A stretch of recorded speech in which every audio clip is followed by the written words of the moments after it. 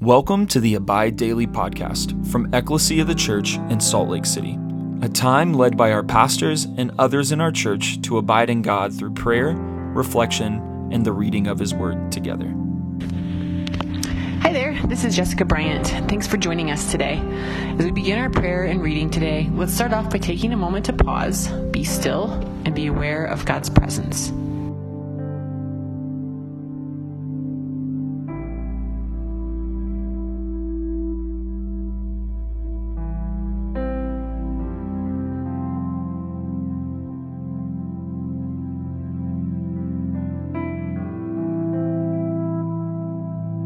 Let's take a moment to share with the Lord where we're at, what we're thinking and feeling, as well as thank Him for all that He's done, is doing, and will do.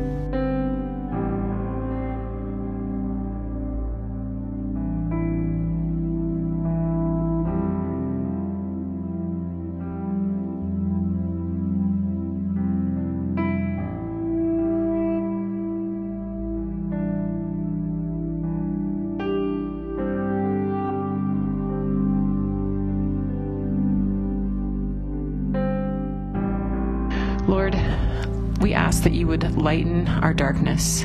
We beseech you, O Lord, and by your great mercy, defend us from all perils and dangers of this day, for the love of your only Son, our Savior, Jesus Christ. Amen. Lord, as I read your words in Scripture, I ask, Holy Spirit, that you lead me and give me understanding.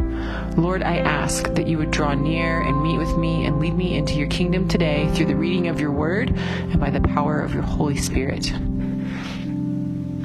Today's reading comes from the book of Matthew, and it is chapters 8 and 9. When he came down from the mountain, great crowds followed him. And behold, a leper came to him and knelt before him, saying, Lord, if you will, you can make me clean. And Jesus stretched out his hand and touched him, saying, I will, be clean. And immediately his leprosy was cleansed. And Jesus said to him, See that you say nothing to anyone, but go, show yourself to the priest, and offer to get the gift that Moses commanded for a proof to them. When he entered Capernaum, a centurion came forward to him, appealing to him, Lord, my servant is lying paralyzed at home, suffering terribly. And he said to him, I will come and heal him. But the centurion replied, Lord, I am not worthy to have you come under my roof, but only say the word, and my servant will be healed. For I too am a man under authority, with soldiers under me. And I say to one, Go, and he goes, and to another, Come, and he comes, and to my servant, Do this, and he does it. When Jesus heard this, he marveled, and said to those who followed him, Truly I tell you, with no one in Israel have I found such faith. I tell you, many will come from east and west and recline at table with Abraham, Isaac, and Jacob in the kingdom of heaven, while the sons of the kingdom will be thrown into the outer darkness. In that place there will be weeping and gnashing of teeth. And to the centurion Jesus said, Go, let it be done for you as you have believed. And the servant was healed at that very moment. And when Jesus entered Peter's house, he saw his mother-in-law lying sick with a fever. He touched her hand, and the fever left her, and she rose and began to serve him. That evening they brought to him many more who were oppressed by demons, and he cast out the spirits with a word and healed all who were sick. This was to fulfill what was spoken by the prophet Isaiah. He took our illnesses and bore our diseases. Now when Jesus saw a crowd around him, he gave orders to go over to the other side. And a scribe came up and said to him, Teacher, I will follow you wherever you go. And Jesus said to him, Foxes have holes and birds of the air have nests, but the Son of Man has nowhere to lay his head. Another of the disciples said to him, Lord, let me first go and bury my father. And Jesus said to him, Follow me and leave the dead to bury their own dead. And when he got into the boat, his disciples followed him. And behold, there arose a great storm on the sea, so that the boat was being swamped by the waves, but he was asleep. And they went and woke him and said, Save us, Lord, we are perishing. And he said to them, Why are you afraid, O you of little faith? Then he rose and rebuked the winds and the sea, and there was great calm. And the men marveled, saying, What sort of man is this, that even the winds and sea obey him? And when he came to the other side, to the country of Gardarnus, 2 demon-possessed men met him, coming out of the tombs, so fierce that no one could pass that way. And behold, they cried out, What have you to do with us, O Son of God? Have you come here to torment us before the time? Now a herd of many pigs was feeding at some distance from them, and the demons begged him, saying, If you cast us out, send us away into the herd of pigs. And he said to them, Go. So they came out and went into the pigs, and behold, the whole herd rushed down the steep bank into the sea and drowned in the waters. The herdsmen fled, and going into the city they told everything, especially what had happened to the demon-possessed men. And behold, all the city came out to meet Jesus, and when they saw him, they begged him to leave their region.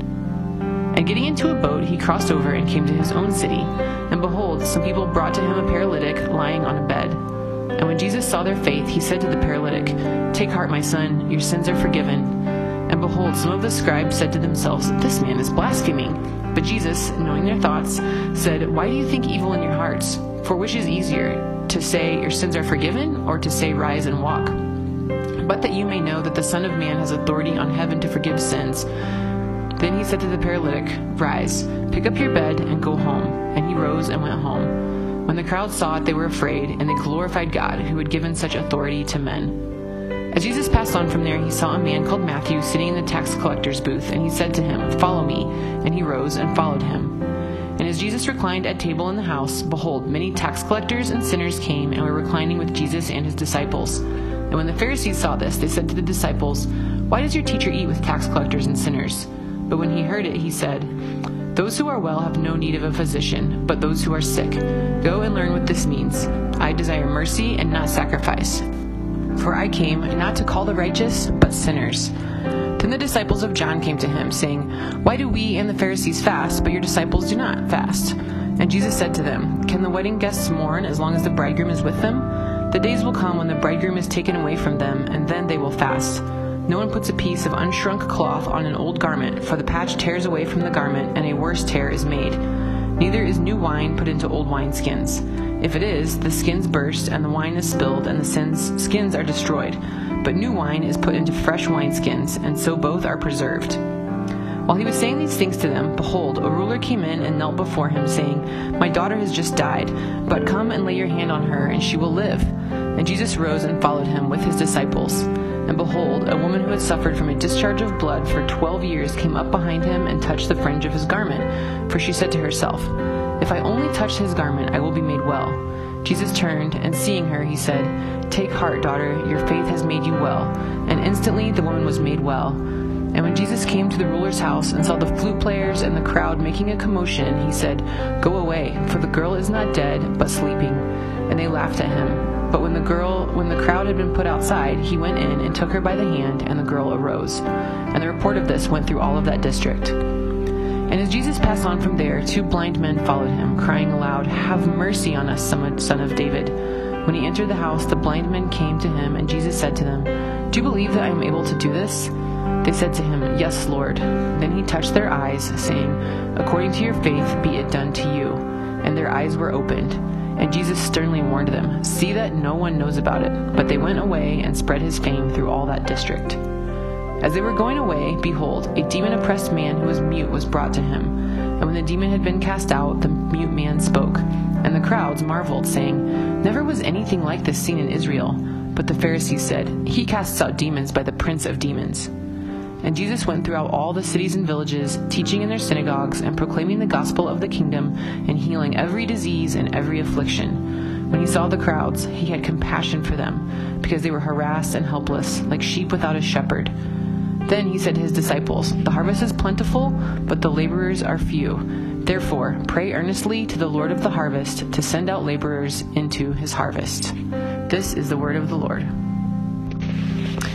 As I reflect on this scripture, I definitely, just based on the last couple verses 35 through 38, am reminded of Jesus' compassion. And reading that long 2 chapters, just detailing all of the stories and all of the ways that Jesus helped people who were sick, helped people who were demon-possessed, and just instructed people along the way. I think about the compassion that he had for them. Like it says in verse 36, when he saw the crowds, he had compassion for them because they were harassed and helpless, like sheep without a shepherd. I know I personally struggle with having compassion. So when I read these words in the Bible that Jesus said to his disciples, and just the way that he reacted when he saw great need everywhere he went, it's just a great reminder to follow his example and to ask the Holy Spirit to come and open our eyes with compassion. But not only did Jesus have compassion, I think that a lot of these stories really illustrate Jesus's authority. He exercised his authority over demons. That's a very obvious one. He exercised his authority over forces of nature when he calmed the storm. He exercised his authority over people who were sick and against sicknesses and diseases. And he probably also had to exercise some authority over his own personal desires and the desires of his body for rest. As he went throughout all these different cities, everywhere he went, people were just flocking to him. The word about his ability to heal and to deliver people was spreading, and so he was just constantly followed, and people were just asking for things from him constantly. And that to me would be very tiring. So I imagine he also had to use some authority over his own human desires for rest and for being restored. So I do love a lot of these stories, and like I said, I just think that they show a lot of Jesus's compassion and his just tirelessness, the way that he never tires of healing people, of instructing people, of just turning people towards the Lord. And I think my favorite part of this whole thing is the story of the centurion. This is another man who recognized authority and had a great understanding of it, and he bowed his own authority to Jesus and said, "Lord, I'm not worthy to have you come under my roof." He didn't even want Jesus in his house because he knew the greatness of who Jesus was, and Jesus was super impressed by this and even used him as an example that, I've not seen anyone in Israel with the faith of this man. And this guy who is not even of the tribe of Israel could be an example to the Israelites in faith. So I want to know, if you guys have time to reflect on, what themes stand out to you in this collection of stories, and how are you encouraged by this? What has the Lord shown you through these healing and deliverance adventures of Jesus? What did you learn? I know I am definitely going to continue to reflect on the compassion and authority of Jesus.